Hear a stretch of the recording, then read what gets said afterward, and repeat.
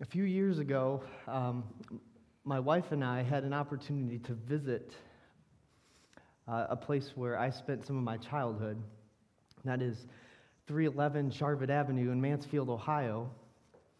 And it was fun to introduce my wife to a place that I have many precious memories. And it's interesting, things I hadn't thought about in years just started flooding back in. I was like, hey, Vange, this is where we built our tree fort. And, oh, that's the roof my brother fell off of. And this is where we rode our bikes. And all these memories. Things that I will always cherish. But let me pose a question for you. If I were to say, life as a seminary student, life right now is difficult. It's different than what it was. I just want to go back to 311 Charvet Avenue. You might think, well, that's weird. You can't just move into someone's house. That's not our house anymore. You might think that's irresponsible. Matt, you're a dad, you're a husband, you're a seminary student. You can't just abandon all that just to return to some childhood dream. You might think that's irrational. You're not thinking correctly about the past.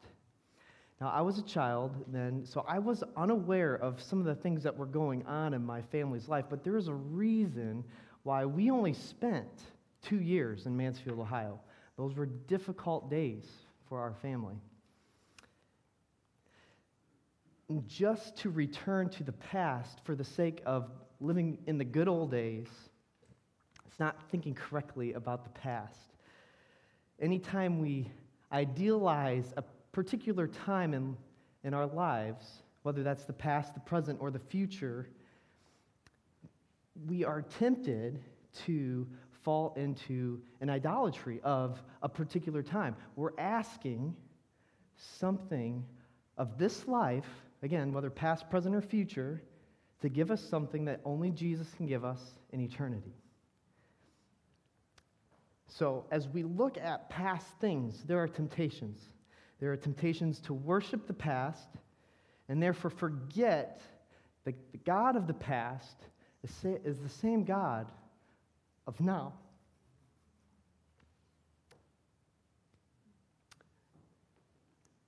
It's also tempting to look back at the past and be discouraged that it's not like what it was.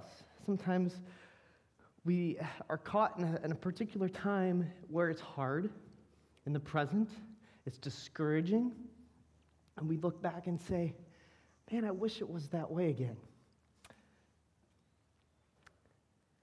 It's one of the reasons why the words of a hymn that it's entitled, O God, our help in ages past, and it continues to go on, our hope for years to come, our shelter in the stormy blast, and our eternal home.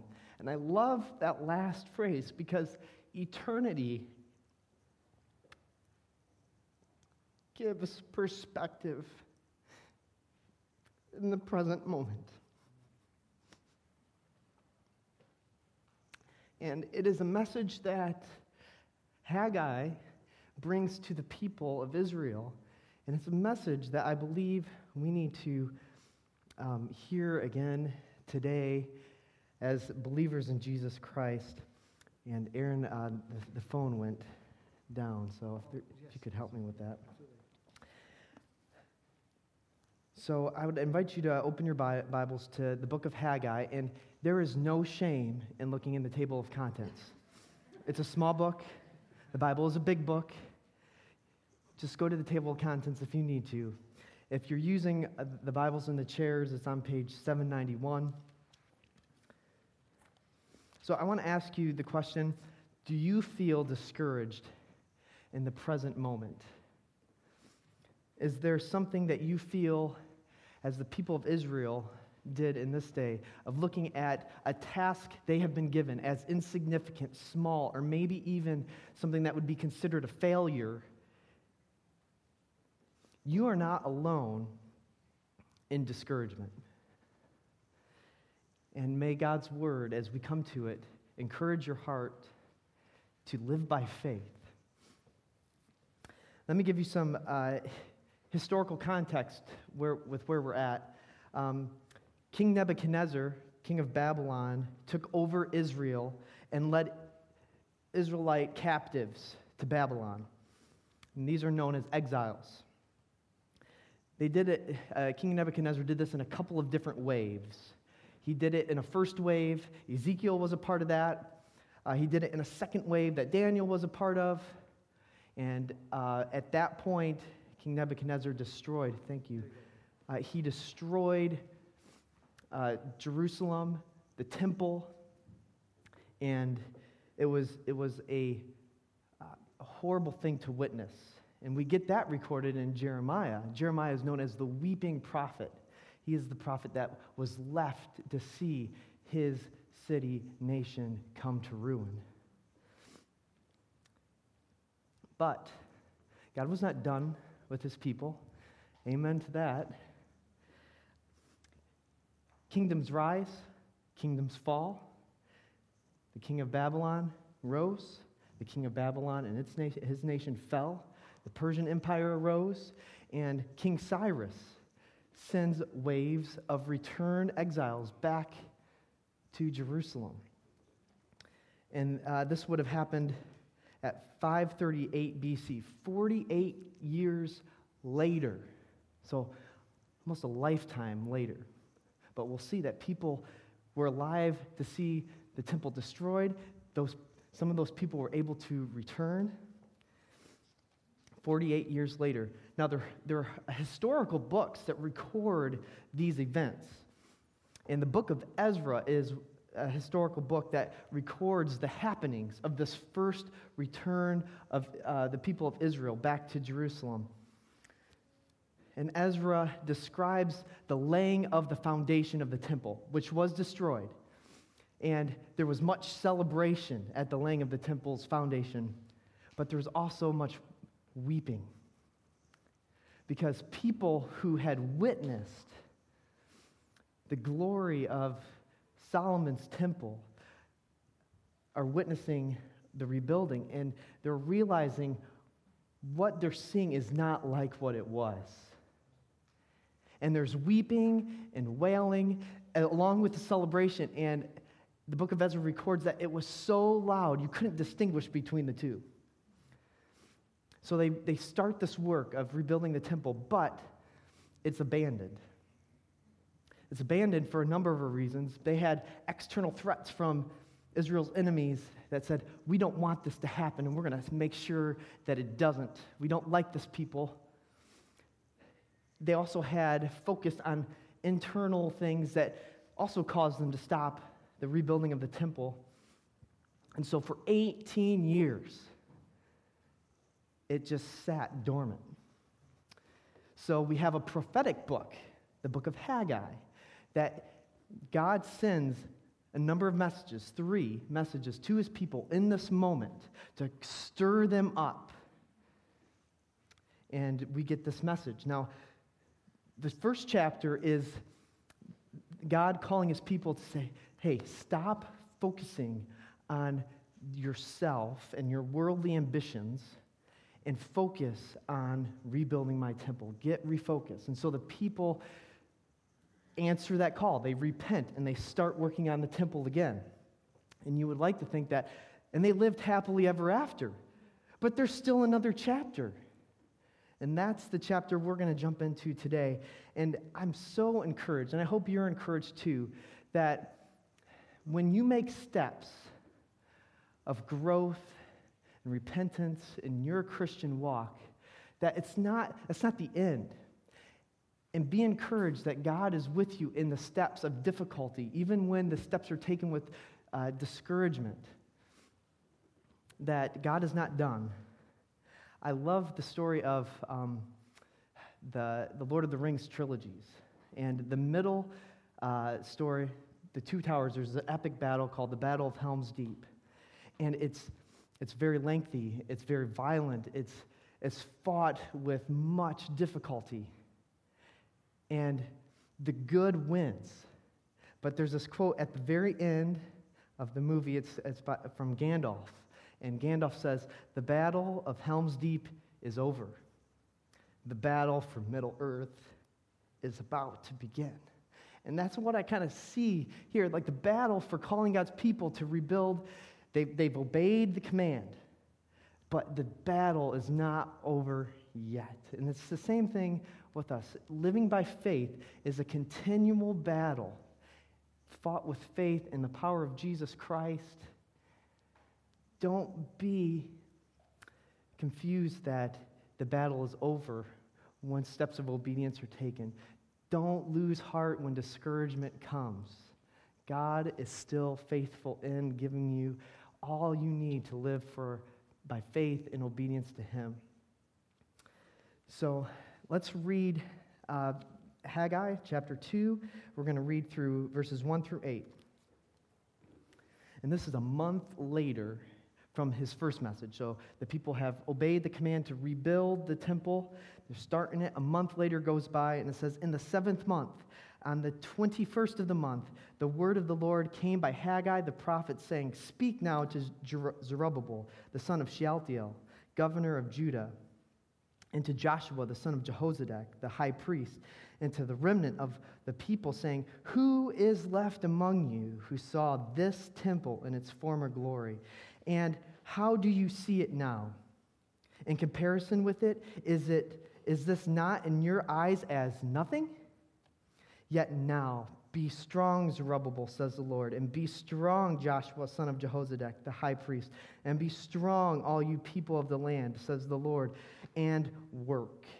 For I am with you, says the Lord of hosts, according to the word that I covenanted with you when you came out of Egypt. So my spirit remains among you. Do not fear, for thus says the Lord of hosts, once more, it is a little while, I will shake heaven and earth and the sea and dry land, and I will shake all nations, and they shall come to the desire of all nations, and I will fill this temple with glory, says the Lord of hosts. The silver is mine, and the gold is mine, says the Lord of hosts. The glory of this latter temple shall be greater than the former, says the Lord of hosts. And in this place I will give peace, says the Lord of hosts. So Haggai's point in bringing this message of encouragement to the people of Israel as they obey the command of the Lord to rebuild the temple is our main point for today, and that is discouraged people need God's perspective. And let us remind ourselves that God's perspective is so much better. He has been and always will be the Alpha and Omega, the beginning and the end. And so He has the whole picture. And it is better than ours. Our perspective is so small and finite and limited. God's is better. And so I would invite you to hear a little bit about God's perspective to strengthen your heart. The first point that we need to hear is that God knows our hearts. Haggai is speaking to all the people. He speaks to Zerubbabel, the governor, the civic leader. He speaks to Joshua, the son of Jehozadak, the spiritual leader. He speaks to all the people. So he's saying this is for everybody. And this message is for everyone here this morning. And Haggai asks 3 rhetorical questions. These questions are not necessarily meant to be answered. The answers are implied. And these 3 questions are this. You see them in verse 3. Who is left among you who saw this temple in its former glory? Which there are some people that were present that saw the temple in Solomon's day. The second question is, how do you see it now? And the third question, in comparison with it. And here's where I want you to hone in. Haggai says, is it not in your eyes as nothing? Aren't you so glad that our eyes don't see things the way God sees them? They were looking at this temple and saying, it's not like what it was. And in their eyes, it was as nothing. But that's not what God said about it. So, just by way of application, stop here for a second and say, it is easy as Christians to compare our allotment with something else. And very rarely is it ever helpful to compare. To compare with another Christian, for a church to compare themselves with another church, for you to compare your situation in this particular time in your life with another. It's very, very rare that comparison can be helpful. And we even see Jesus addressing this with Peter. When he restores Peter, he says, Peter, do you love me? He asks him 3 times, because Peter had denied Jesus 3 times. And after Jesus rose again from the dead, he meets with Peter in a very caring way. And he says, Peter, do you love me? And he says, Lord, you know all things.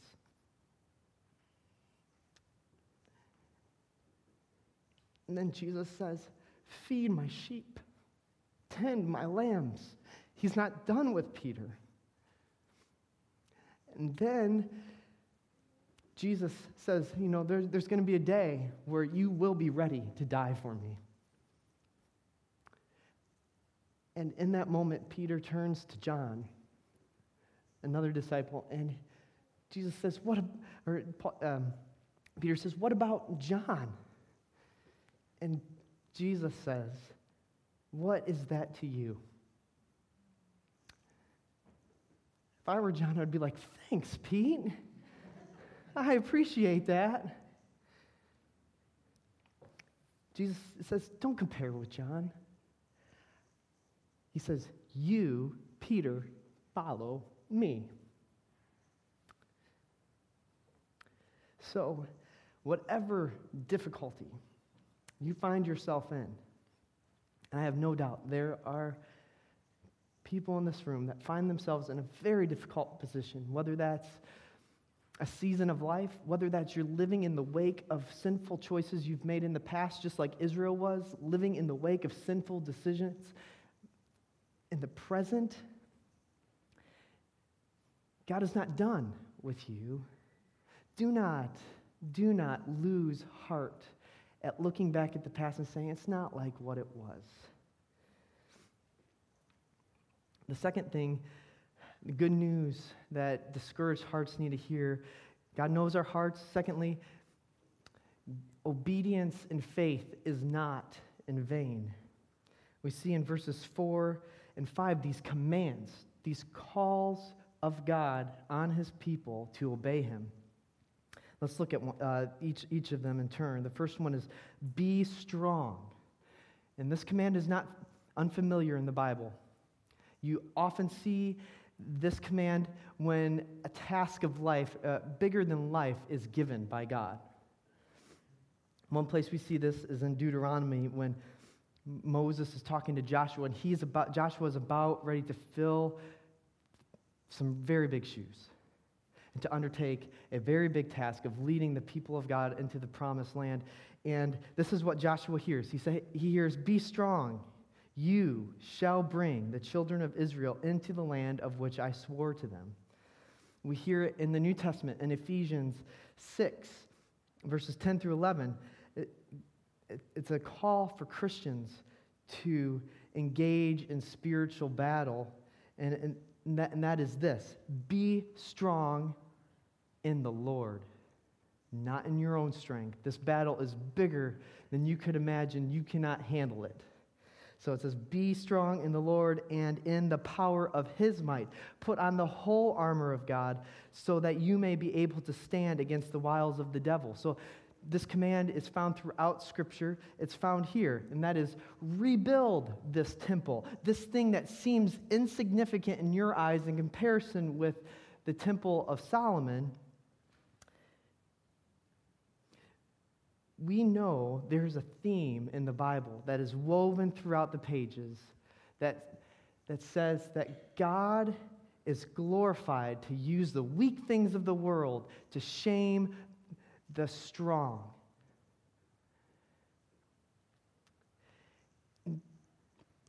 People of faith need to not use their earthly eyes to evaluate weak things of this world. We need God's perspective that is so much bigger than ours, and His wisdom is so much better than the wisdom of this world, and our own wisdom, so much stronger than us in our human, finite strength. The second command is to work. And we see that in verse 4 as well. It says, "Be strong, all you people of the land, says the Lord, and work." That is, continue in your rebuilding of this temple. Now, why would they be tempted to stop again? Well, we can assume that it's the same temptations that they were tempted to go previous. That is, that there are external threats. Israel's enemies were threatening them, and they wanted to oppose this rebuilding. It could be the temptation, again, to focus on their own personal endeavors. The third command is do not fear. Again, what did they have to fear? The same things that they could that would tempt them not to work would also tempt them not to fear. External threats, internal focus on personal affairs. Let me just stop right here and say there are the same temptations we face today to stop the work that God has called Christians, His church, to do. Our culture is becoming more and more hostile to Christianity. And it would be tempting to say, I can be safe and just live the Christian life in my own home, in my own sphere, and not take that into work with me, not take that next door to my neighbors, and not bring up the good news of the gospel that can set the captive free.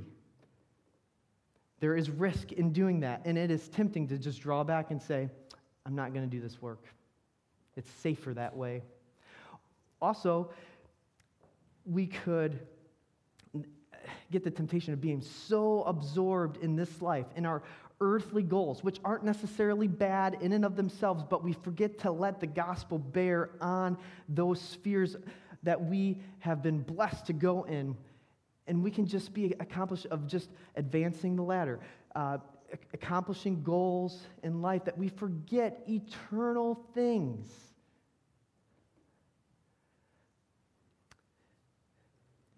Obey the gracious commands of the Lord. Do not give up. Do not lose heart. Do not fear. Now, why do I say in this point obedience and faith is not in vain? Let's just take this example of the temple. We will examine this a little bit later, but let's just ask a couple of questions about this temple. Was it magnificent compared to Solomon's temple? No. Will there be a glorious demonstration of the inhabitants of the glory of God in this temple? Not as far as we know. We have record of in the tabernacle and God taking residence up in that. We have record of God taking up residence in Solomon's temple. We have no such record about this temple. Will this temple even make it to Jesus' day? No. The temple that existed in Jesus' day was built by Herod the Great. So we have to stop and ask as we're reading this and say, what's the point? Why is God calling them to do this? Why is God stirring them up to continue? Because if I were the people of Israel, I'd be like, man, I really want to give my life towards something that's not going to last. And here, I think we need to come back to the theme of the Bible, that is God gets glory when his people live by faith. Again, that perspective that I just laid out for you is our human way of thinking about things. God's perspective is much bigger. And so we, by faith, have to trust that God has a plan for what he's calling us to do right now, right today, and say, God, I don't understand how this works out, but I will obey you because you call me to.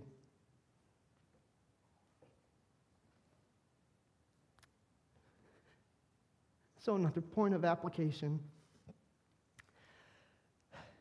Let's get to specific. Christian mom, your faithful care of your children, even though it's looked at best as secondary in today's world,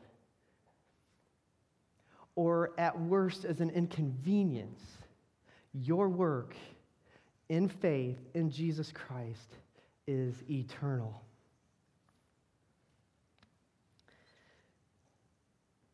Christian brother and sister in Christ, who you have been praying fervently for something for weeks, months, years, do not lose heart at taking whatever you're praying about to the Lord. It's not a waste.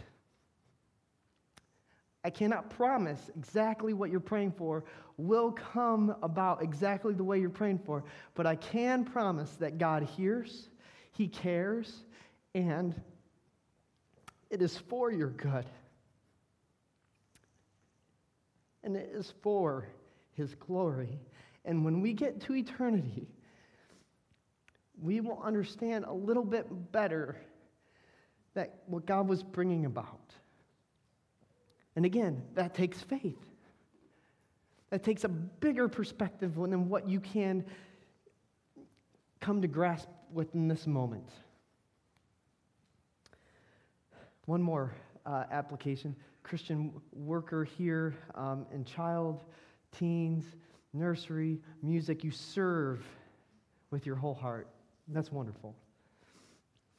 Sometimes it's easy to lose heart and look at a ministry that you're pouring yourself into and say, I don't see the fruit I would like to see.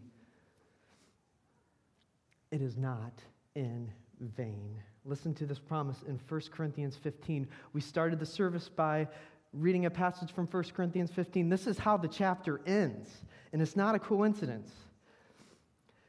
Therefore, my beloved brethren, be steadfast, immovable, always abounding in the work of the Lord, knowing that your labor is not in vain in the Lord. Your work in God's strength that he has called you to is not a waste. It is not in vain. The third thing that discouraged hearts need to hear to gain God's perspective is that God graciously provides his people with what they need to obey. Aren't you so glad that commands in the Bible are oftentimes either preceded or followed afterwards with his provision to obey them? And we see that here. First, his provision of his presence. He says in verse 4, I am with you. And this is connected with the commands of be strong and work. And you can kind of hear what the people of Israel could be preaching to themselves in this moment. We are not left to ourselves to accomplish this. For God is with us. He is the one calling us to do this. He has not abandoned us. Let's work in his strength. He is with us. And this provision should sound very familiar to Christians. One of the last things we have recorded before Jesus ascends to be with his Father after his earthly mission is done, he gives this provision. He says, Go and make disciples of all nations and baptize them in the name of the Father and the Son and the Holy Spirit, teaching them to do all that I have commanded you. And lo, I am with you even until the end of the age. The second provision is his faithfulness. In verse 5, he says, according to the word that I covenanted with you when you came out of Egypt. This is what we've been reflecting on so far in 2021. Let us reflect on it some more. God's faithfulness. And this is connected to the command, do not fear. You do not have to fear because God is faithful. And again, you can hear the people preaching to themselves as they're taking up this task. God set our forefathers free from slavery. He made a covenant with us. He set us apart. And after more than 1,000 years of our rebellion, time and time and time and time again, He has disciplined us as He promised. He will still keep His word. What a faithful God. What do we have to fear?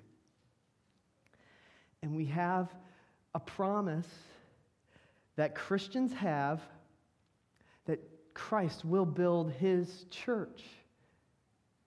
And this is a wonderful promise that as we are invited to participate in God's redemption, to go and make disciples, we know that that task that will be undertaken will happen. It will. What a wonderful thing to be a part of. Even in the middle of discouragement, even in the middle of setbacks, Jesus will build His church. He is faithful. The third provision is His Spirit. In verse 5, He says, so my Spirit remains among you. What a wonderful thing. As in the book of Nehemiah, we have a rehearsing of Israel's history.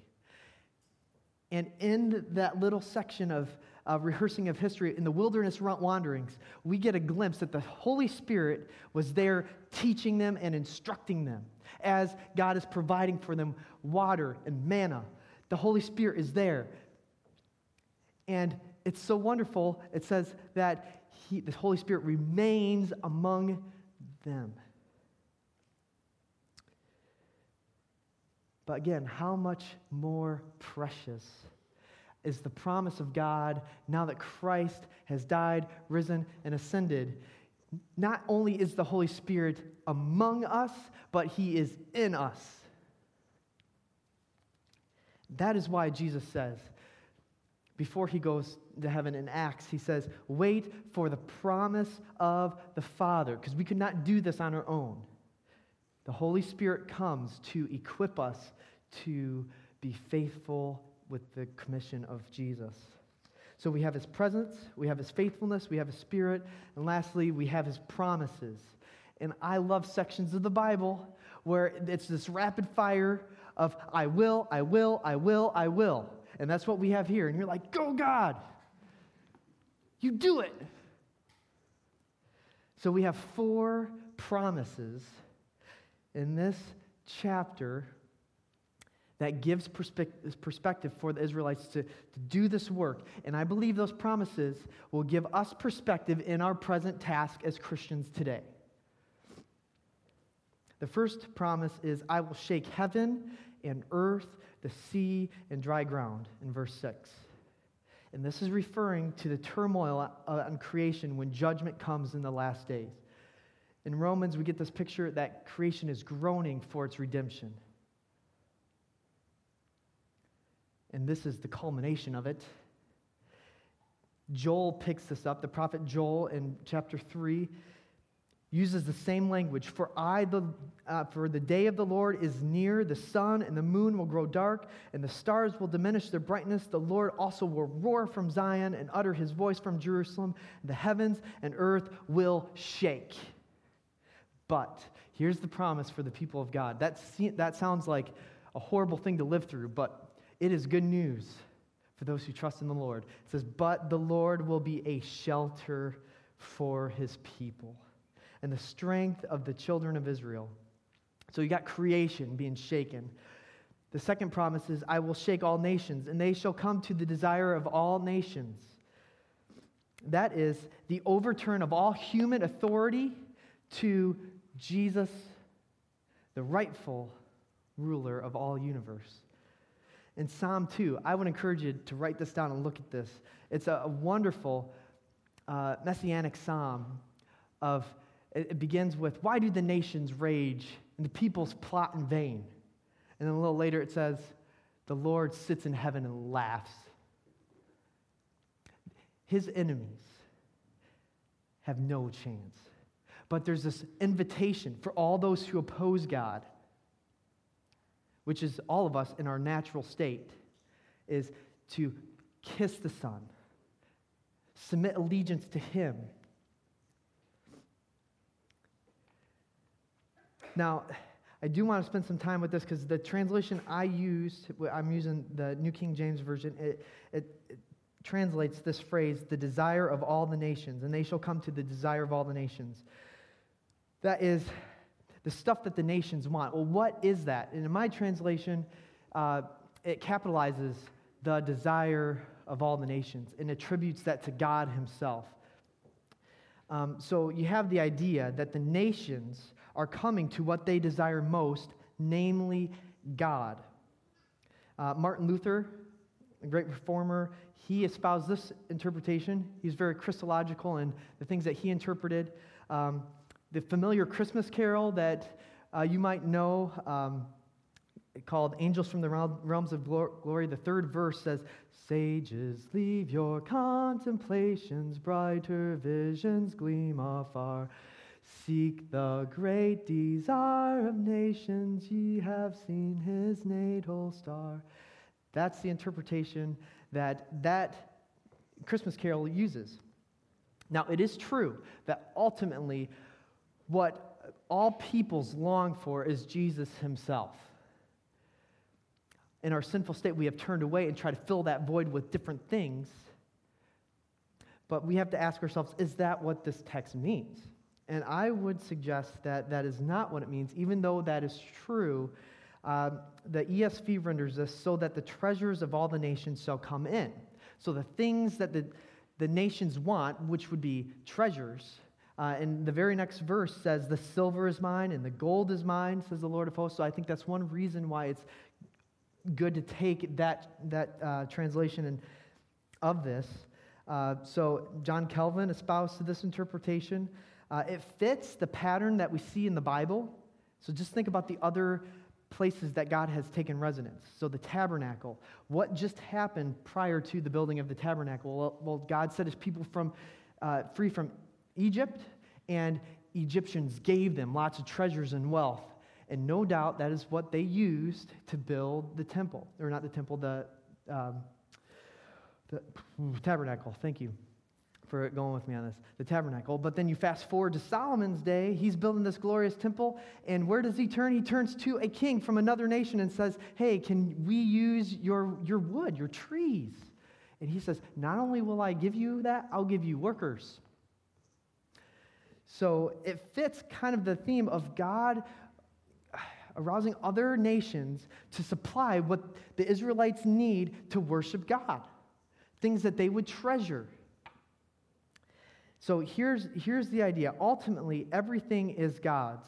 And one day, everything that we value will be turned over to the Lord.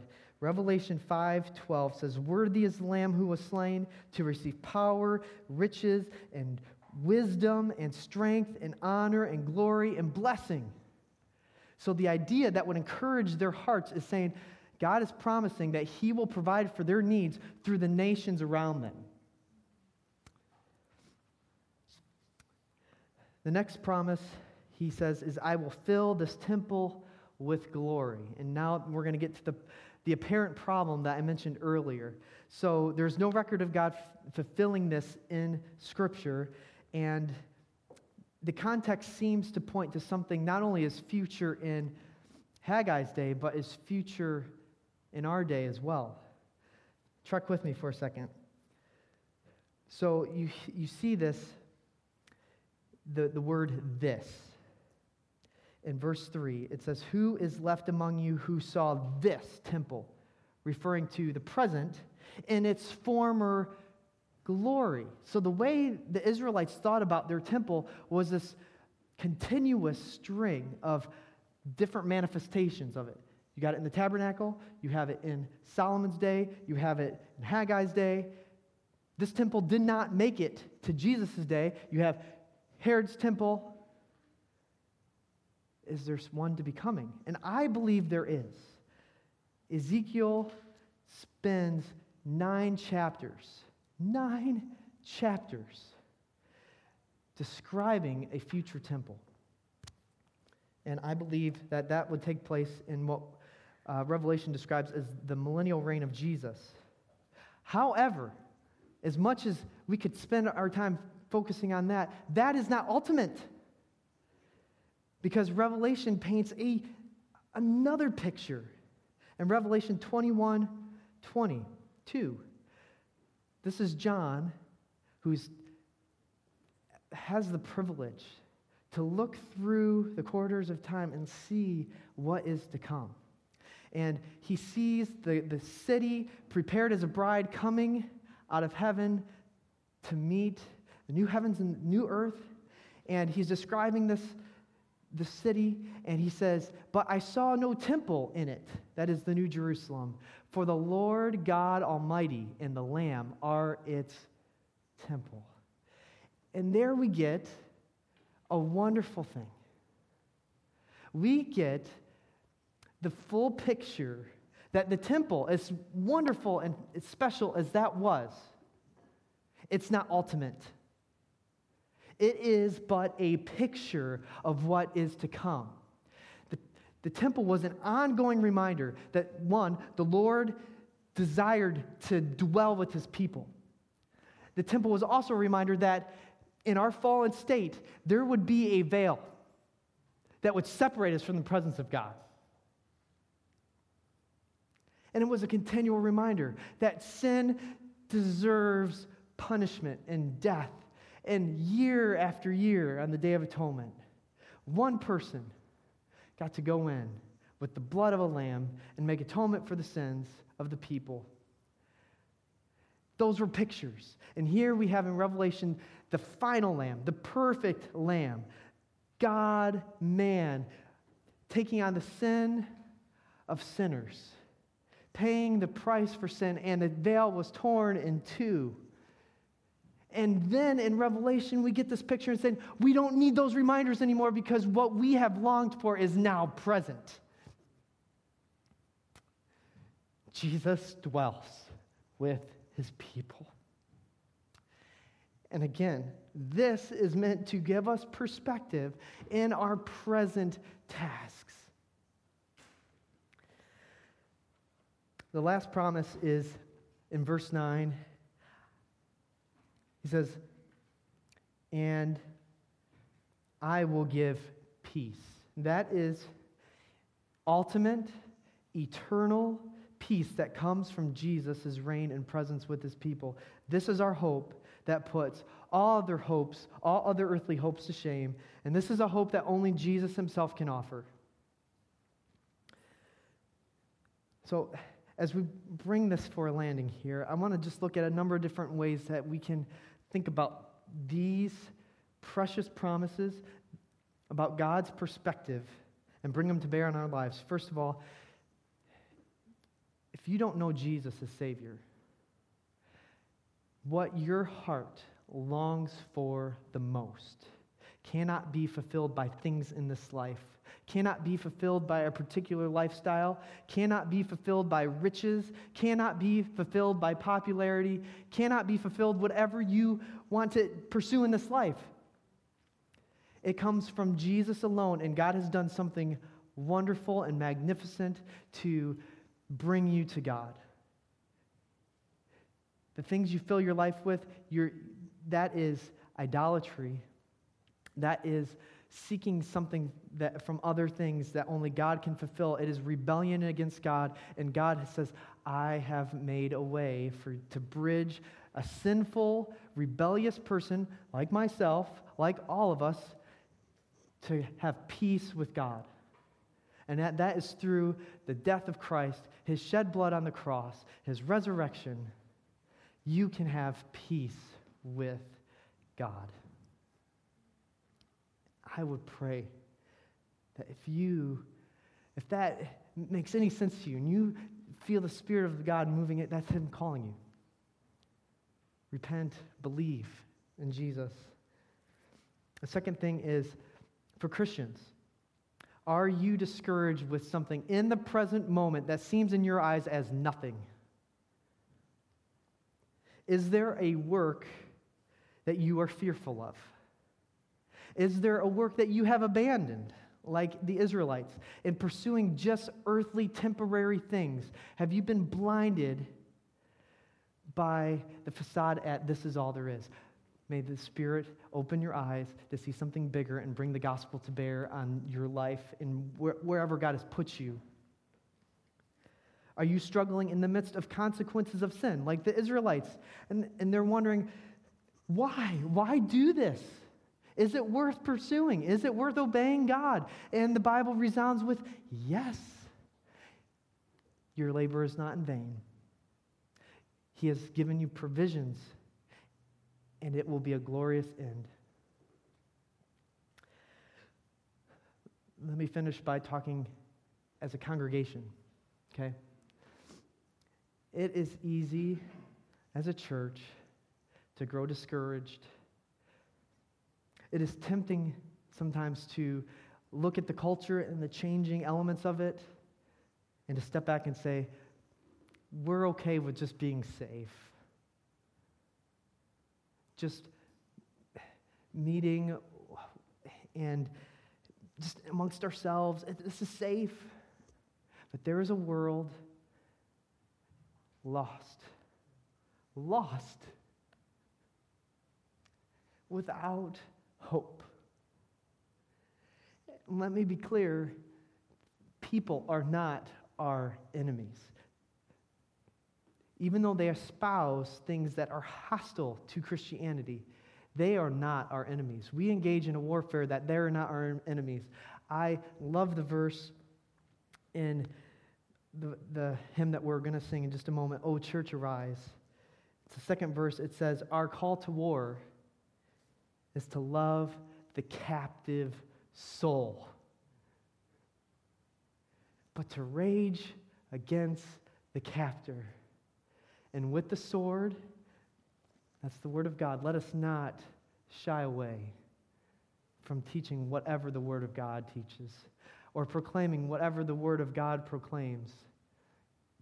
We don't have to beat people over the head with it, but it is the sword that makes the wounded whole. We can fight with faith and valor. When faced with trials on every side, we know the outcome is secure, and Christ will have the prize for which he died, the inheritance of nations. What wonderful perspective. What wonderful news. Let's pray.